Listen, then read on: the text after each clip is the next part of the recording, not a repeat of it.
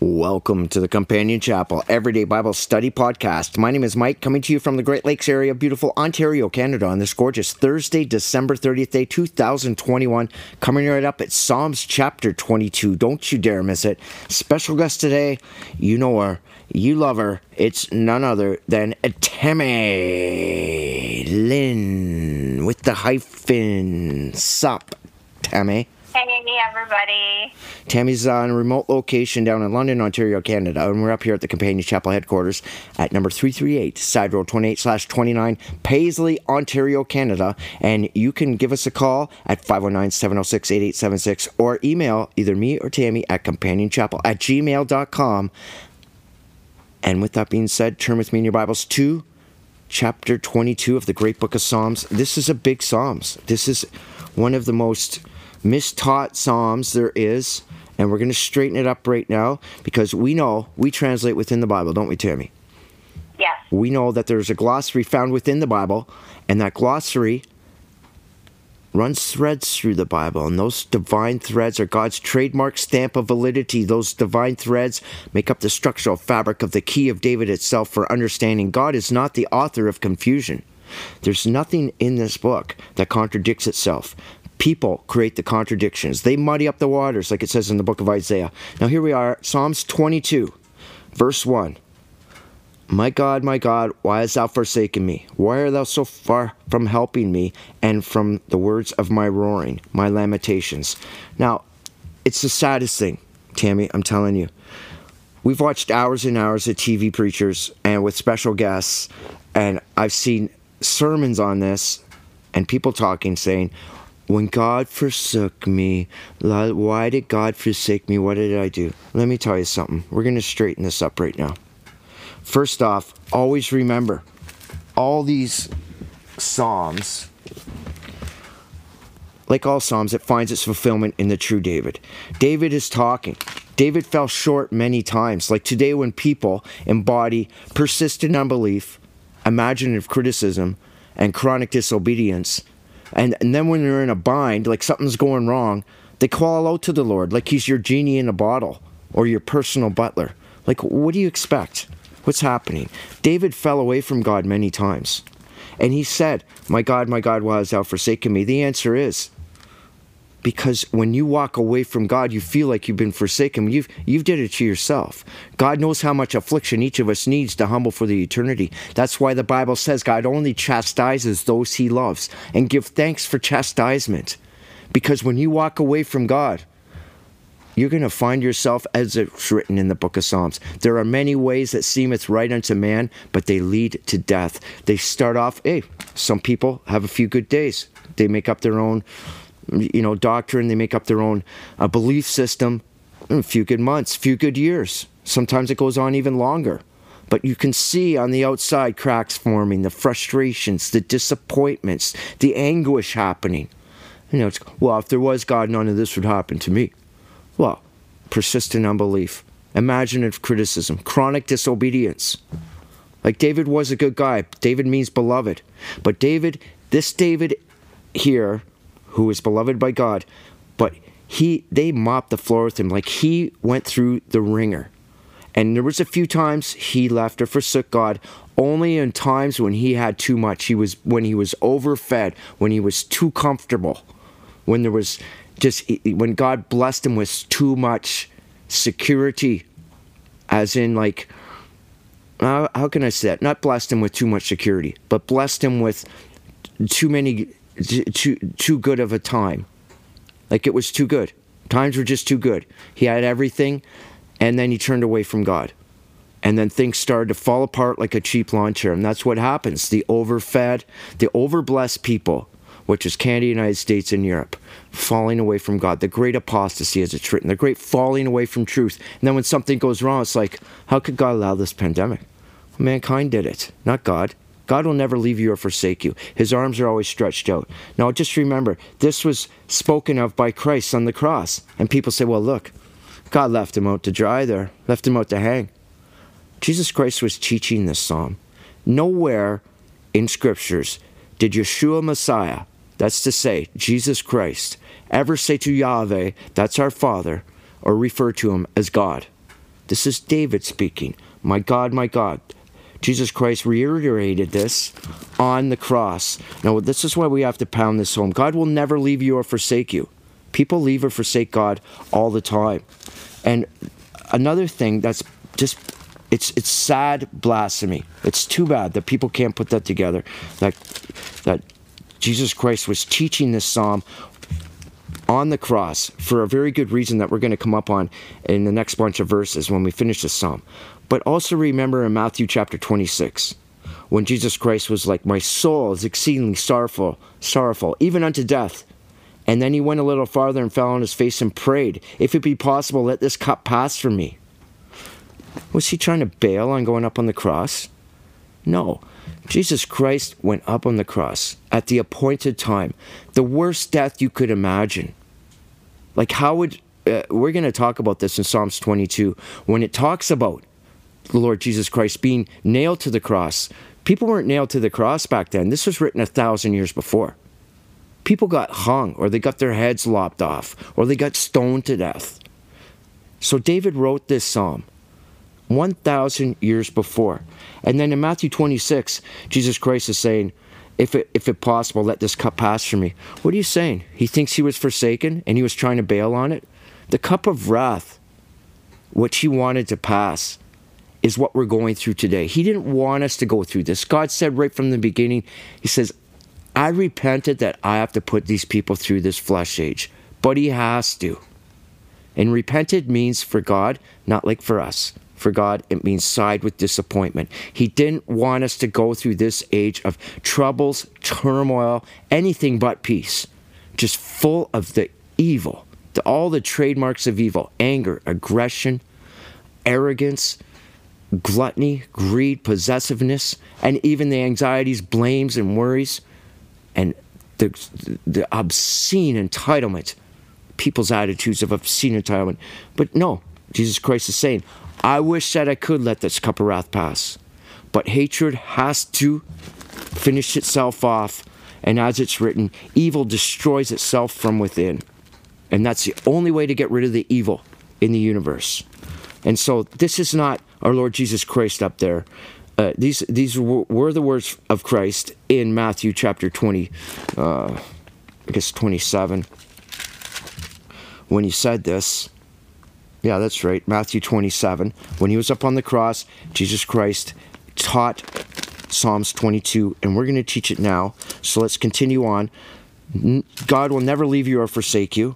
He didn't leave or forsake Christ. He didn't leave him up there hanging in limbo. Because our Lord Jesus Christ was God. In the beginning was the Word, and the Word was with God, and the Word was God, and the Word became flesh and tabernacled among us. He's our teacher, our rabbi, our master, our wonderful counselor. He is wisdom personified. Okay, now we got that clear. Jesus Christ went around saying he was God. He's the righteous right arm of God, the ministry of salvation. If you don't believe that, then you think Jesus Christ was a liar. So you may as well go play somewhere else. Verse 2. Oh my God, I cry in the daytime, but thou hearest not, in the night season, and am not silent. This means David's not sleeping well here. Now, we just finished teaching the book of Samuel, and I read the book of Kings, and you can see in the book of Kings and Samuel, David's troubles were always when he turned away from God, when he didn't inquire of God, when he didn't seek God out, when he didn't trust God. He trusted his own heart. So remember, David is the first David, and the true David to come, son of David, Hosanna, as it's written, save us, son of David, Lord Jesus Christ. It's the same as when you see Lord Jesus Christ referred to as Adam, Eth-ha-Adam, the first guy, Adam, that you read about in the book of Genesis. He fell, just like this David fell. The second David, our Lord Jesus Christ, perfect in all his ways, not guilty, innocent. The second Adam, Eth-ha-Adam, that man Adam, perfect in all his ways. No guile, no malice, no corruption was found in him. He laid down his life at the appointed time. He will not compromise with evil. He did not negotiate with evil. He will not make concessions with evil. And when he laid down his life and that blood spilled, his life force, his soul and his spirit went back to Father, and he set up a kingdom of heaven that is valid, it is legit, it is bona fide, it will not accommodate evil. That was the most selfless act of love and compassion beyond our present comprehension, to set up a place of peace for us, for you. He loves each and every one of us. You have to come to terms with what's inside of you, so God, your Father, Yahweh, can reconcile you through the Lord Jesus Christ. Let's carry on here. So this is David. He's saying he's not sleeping well. But thou art holy. He's turned back to God. O thou that inhabitest the praises of Israel. Our fathers trusted in thee. They trusted, and thou didst deliver them. Remember, out of the Exodus through Moses, they trusted God. They followed that pillar of light. They cried unto thee and were delivered. They trusted in thee and were not confounded. They were not confused. So just think about that. When you think God has forsaken you, you have to trust him or you won't be trusted. You have to confess to him and confide in him, or you can't abide in him. He knows your thoughts and intents in real time. There is nothing hid that shall not be revealed. You have to have unadulterated faith and belief in God, or you get no relief. And we're talking about our Lord Jesus Christ, the mediator to Father, his righteous right arm. Verse 6. Now we're talking about the Lord Jesus Christ here. But I am a worm and no man. This worm means scarlet. They've hurt the Lord Jesus Christ. They beat him. They spit on him. They punched him. They pulled his beard hairs out of his face. Like this mob of people. It was 600 people gathered there. Just a mob mentality. They put a crown of thorns on his head, which would have cut him. And they were looking on him. This is God. This is a prophecy of Christ. The enemy hates him. That goes back to Genesis 3:15. I will put enmity between thy seed and your seed, Satan, between the seed of the woman, the coming one, our Lord Jesus Christ. Fulfilled here. Written 1,000 years before it was fulfilled in Psalms 22, but fulfilled in the book of Matthew when our Lord Jesus Christ came and fulfilled this prophecy. They trusted, a reproach of men and despise to the people. Yeah, they hated him. 600 people gathered around. Crucify him, crucify him. It's just a mob scene. 7. All they that see me laugh me to scorn. They shoot out the lip and they shake their heads, saying, he trusted in the Lord. He trusted in Yahweh, that he would deliver him. Let him deliver him, seeing he delighted in him. Those were the actual words of the priests as you read through the Gospels. He trusted the Lord. Deliver him. Yeah, out of this hell that we're in now. Delivered him. Set him up as King of Kings, Lords of Lords. Set him up as the Prince of Peace, of the true peace. And set up a kingdom of heaven that is valid. And it is there for you, whomsoever will. But thou art he that took me out of the womb. Thou didst make me hope when I was upon my mother's breast. I was cast upon thee from the womb. Thou art my God from my mother's belly. Be not far from me, for trouble is near. For there is none to help me. They all skated. Everybody skated on our Lord Jesus Christ. Like Peter hung around a little bit. Some of the women hung around, but he had lots more disciples. So just not only the 12 apostles took off, but Peter denied the Lord also. But we weren't there, so don't sit back and judge. You have to consider human frailty. And we consider that with each other. That's all part of forgiveness. Verse 9. Verse 11. No, 12. Many bulls have compassed me. Strong bulls of Bashan have set me about. Oh, is he in the middle of a herd of cattle?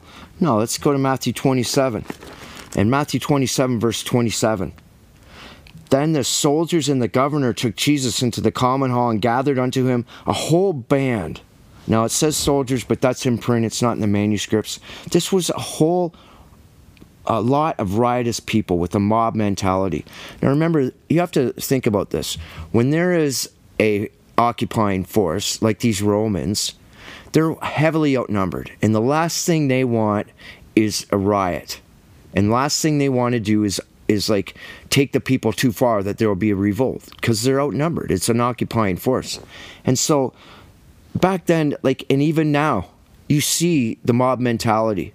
Like, people are just looking for something to get angry at, it seems. Like, we've seen all these marches, demonstrations. We've seen America on fire. We see it all over the world. Mob mentality. That's what Jesus Christ is talking about, these bulls that have compassed around him. They stripped him. They put on a scarlet robe. They were mocking him. Just mocking him. And when they had plaited a crown of thorns, they put it upon his head and a reed in his right hand. mocking him, and bowed a knee and mocked him, "Hail, King of the Jews." They spit on him, and they smote him in the head with that reed. Like brutal humiliation. Like Christ took the lowest earthly position. Christ took the lowest earthly position for us. He was innocent, not guilty. No other human being can say that. And after that, they mocked him. They took his robe off him and put it on his own raiment and led him away to crucify him. There's Psalms 22, verse 12, 13. Many bulls compassed around him. This just means strong bulls. These are strong people. Hatred is strong. Right, Tammy? It's a strong emotion. Right, Tam? Oh, it's horrible. It's a horrible emotion. All the trademarks of evil are strong emotions. We have to learn to say no to ourselves when we feel those things, when we're conceiving those things inside of us. And they gaped upon me with their mouths as ravening and a roaring lion. Like only Pilate called him a just man.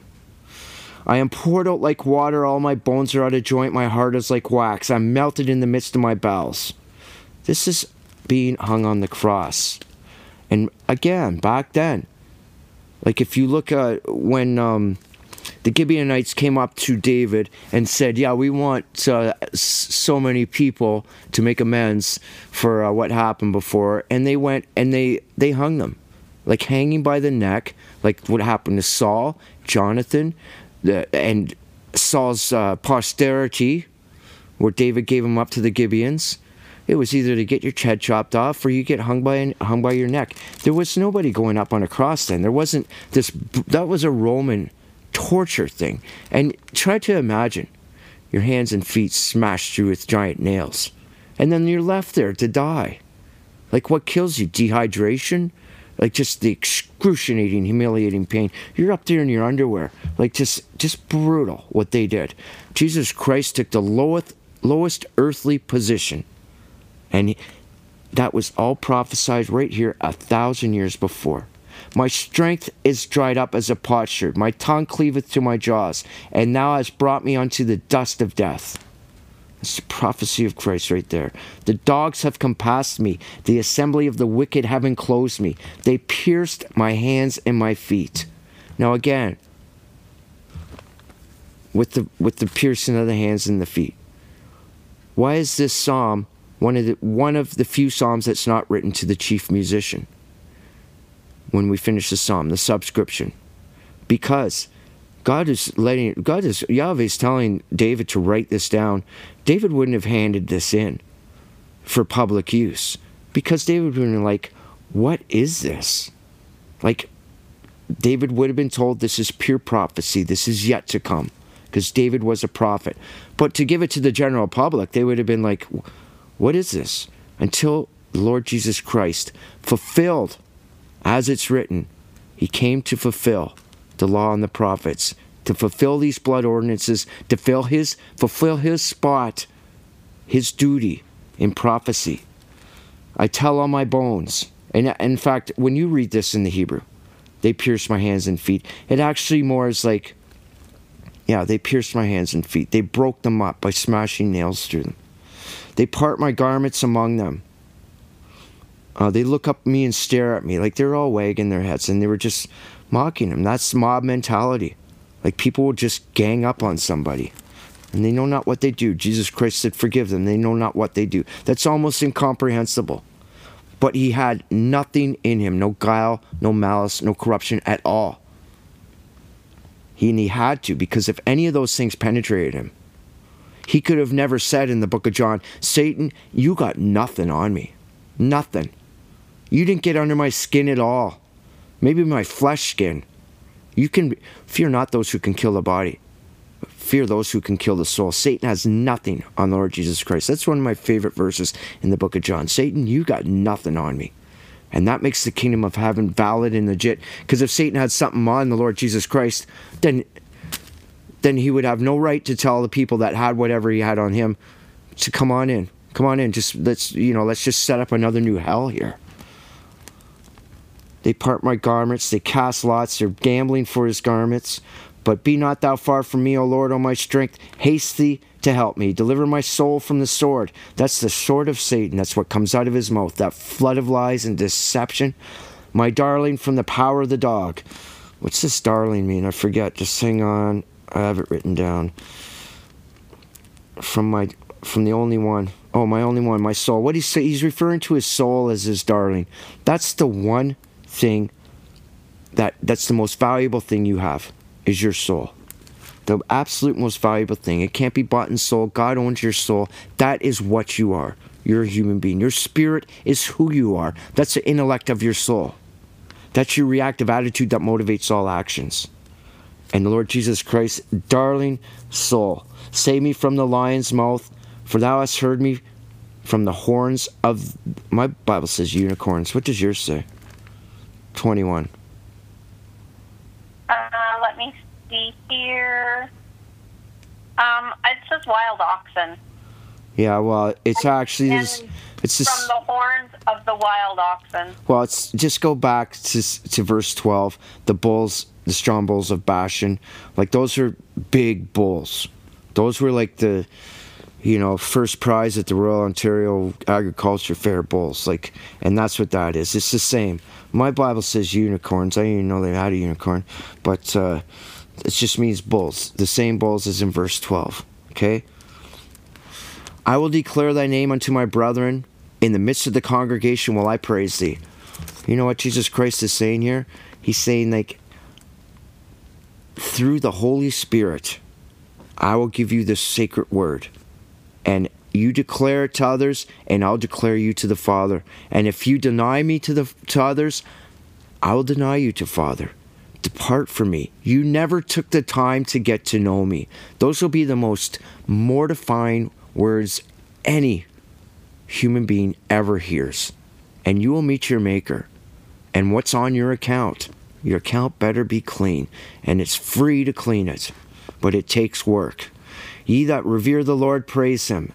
And ye, the seed of Jacob, glorify him and revere him, and all the seed of Israel. Now you see Jacob there is the natural name for the 12 tribes of Israel. And Israel is the spiritual name of the same guy Jacob.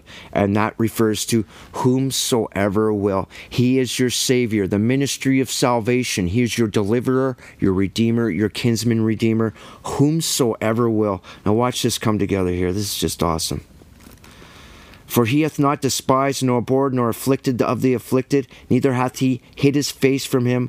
But when he cried unto him, he heard. He will never leave you or forsake you. So that goes back to verse 1. If you leave or forsake God and you got yourself into trouble, for example, let's just use a simple analogy. I'm going to drive my pickup truck 100 miles an hour down this road. I don't care. And I end up in the ditch of water upside down. And I smell gasoline and it's filling up with freezing cold water. And then I cry out to God, God, don't leave me or forsake me. You did it to yourself. Like, you did it to yourself. Or if you come up with schemes or scams or the billion trillion ways that you might think are better than following God's word. And then all of a sudden you're in a jam. Or something happens, you get sick. Like, you're going to get sick and die. Everybody. Or if you find yourself, in a jam, just the million billion jams. You can't just turn to God and expect him to be there like a genie in the bottle. He's not your personal butler. You have to follow God and understand things are going to happen in these flesh bodies. But he doesn't leave you or forsake you just because you made a mess of your life and then all of a sudden when you've hit rock bottom, yeah, it takes some work to get out. God has nothing to prove to you. You have everything to prove to God. And you cannot violate the principles of God without consequence. So don't sit there and blame God after you've gone off and just run after all the vain curiosities out there. And then realize, hey, this isn't really working out. I like it. Frustrations, disappointments, just upsetness. And then there you go. Did you leave or forsake God? Or did God leave or forsake you? You left God. You have to work on it to get it back. You have to have a working knowledge of the Bible. And you have to walk it and you have to talk it. And I forget what verse you're on. Tammy. You're on 25. My praise shall be of thee in the great congregation. I will pay my vows before them that fear him. It's revere. Revere and fear, we go over this all the time. It's the same word. If you fear God, if you fear your father, it's because you've done something wrong. You revere him. and in the great congregation. That's the great assembly. And this is actually in a military aspect term, which means Israel. He's the king of Israel. Israel means, it's a cipher for Isaac, Sarah, Abraham, Rebecca, and Leah. And it means Prince of God, like in the victory sense. It's like saying soldier of God. And whomsoever will. We're all part of the human family. The meek shall eat and be satisfied. They shall praise the Lord that seek him. Your heart, your spirit shall live forever. Yeah, if it's meek. And meek means to afflict yourself with self-discipline. Learn to say no to yourself in the face of all the vain curiosities that come up to you every day on the internet, face to face, your thoughts, your intents, your actions. You have to walk it and you have to talk it and mean it and feel it. And you can't romanticize who you think God is or who you think Lord Jesus Christ or what you think should be in heaven. It's written here, and it's not that hard. One thing I was going to say, to be meek, you have to have strength. Yes, self-discipline. Strength. It takes a lot of strength to be a meek person. To learn to say no to yourself, and you don't get, tailed off by all the vain curiosities. Somebody comes and says, "Hey, you want to go do this? You want to go do that? Let's go do this." Well, you know what? I have something to say about the Bible. People and their opinions and the way they go about their days in the world. It's very selfish. Human beings are extreme on the self-indulgent, selfish side. And it's self-absorbed, and really almost everybody, they don't have the love of Christ in their heart, they have a hidden agenda of why they do anything. What's in it for me? It's called attitudes of entitlement and obscene entitlement. How do I benefit off this? How can I'm looking at others like they're exploitable, expendable, surplus. We're all part of the human family. And that goes down to you, rich man, with your financial portfolio. Are you making gain of someone else's misery, off someone else's human rights violations? You watch it. A lot of people in Canada don't even know where their investments are. That's on your account. You can't just sit in there and watch your bank account grow and grow. Yes, I need more stuff, materialism, more progress, more profit, more materialism, consumerism. It's all about me. What's in it for me? Look at the way my financial portfolio is growing. Well, guess what? Are you getting rich at the expense of others? And Jesus Christ will say, "Hey, look what's on your account." And you're not going to have anything to say about it because you knew. It's like people today. There's investment portfolios today that are all in oil, mining, and in weapons. And people say, weapons? What do you mean? Canada, United States, and Great Britain pretty much make all the weapons for planet Earth, outside of Russia, which makes their own, and they have enough anyway. But they make all the weapons, selling them to places like Saudi Arabia. And why don't they stop? Because we know what those Saudi Arabia people are doing. It's human rights atrocities, like the war machine that we create through our investment portfolios, and the human suffering is untaliable. Is that a word? Untaliable? Tammy? I'm not sure what word you're trying to use right now. It's not, you can't tally it, total it. Oh, okay. For his kingdom is... Are you done, Tammy? Because I was just getting ready to read the next verse. All right, please go on. All the ends of the world shall remember and turn unto the Lord, and all kindreds of the nations shall worship before thee. What a great verse. Every knee shall bow. Let's go to Revelation chapter 7 for a quick second here. Now this is another spot. Revelation chapter 7. I had a bookmark, but I think Tammy took it. Okay. Revelation chapter 7. Now, just on a side note about Revelation chapter 7, there's certain cults out there, and I'm just going to say flat out, you're a cult. If you want to go around teaching, and this is a huge cult, I mean giant, go around teaching only 144,000 people make it into the kingdom of heaven.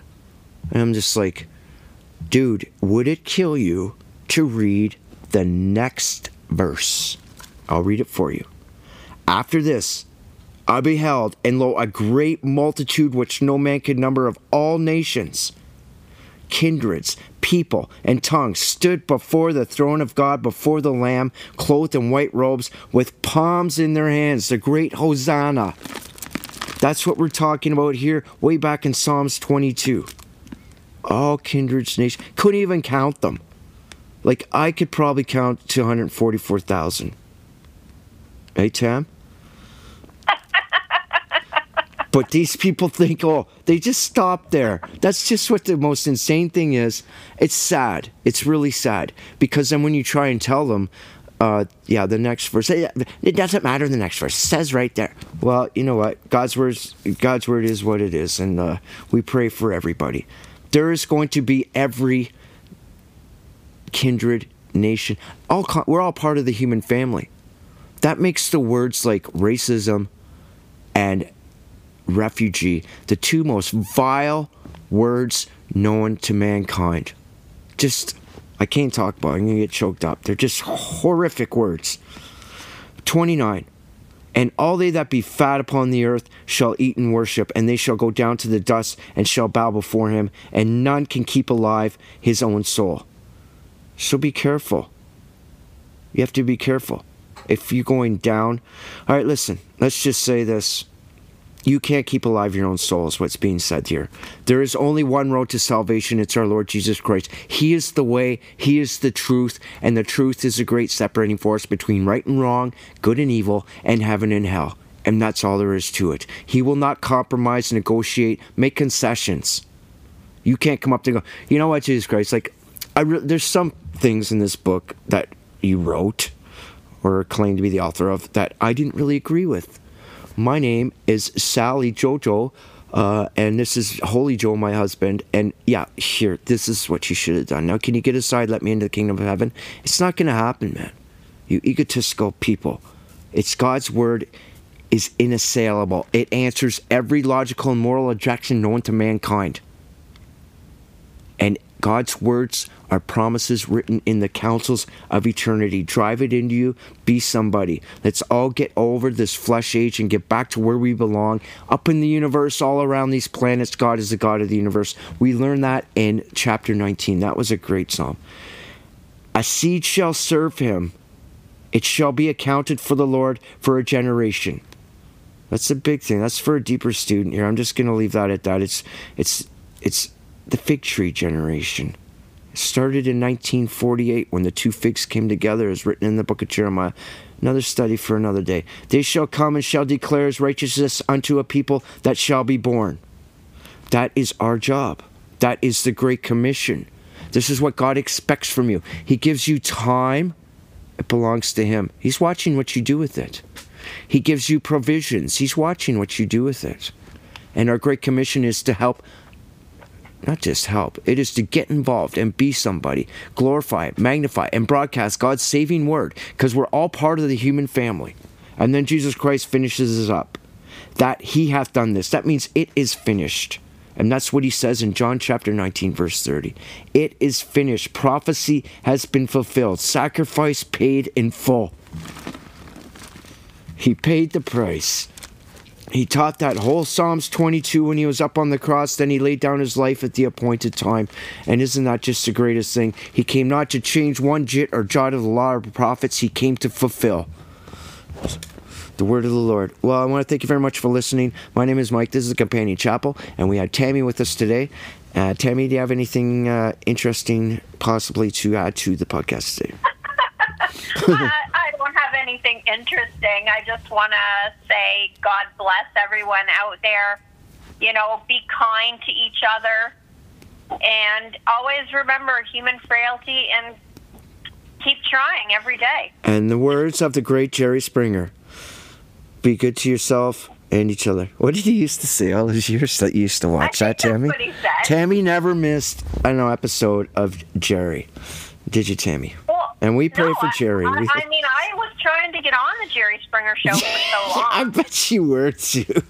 We own our trailer. That's what you wanted to say. Remember that, Tammy? We own our trailer. My life is an episode of Jerry Springer, so... Yeah. I've seen a lot of things in my lifetime, and yeah. All right. Well, with that, Tammy, I want everybody. God and his outstretched arms. God's will never leave you or forsake you. As soon as you can humble yourself and turn to the Lord, he's there. He always gives you a way out. You might not like it. You might not think it's the most profitable or might not think it's the most convenient, but he gives you a way out. It's about discipline. A true father disciplines his children. He has to let this evil run its course. Don't be part of it. Don't perpetuate it. Get the love of Christ in your heart. I want to thank you very much for listening. Get in touch with the Companion Chapel today at companionchapel.com. Get involved in the church administration with your time or money contributions. Managing, marketing, advertising, whatever God-given talent you have, God expects you to use it in the many-membered body of Christ. How are you blessing others with the blessings God has given you? Well, God bless you. I want to thank you very much for listening. Have yourself a great day, and bye for now.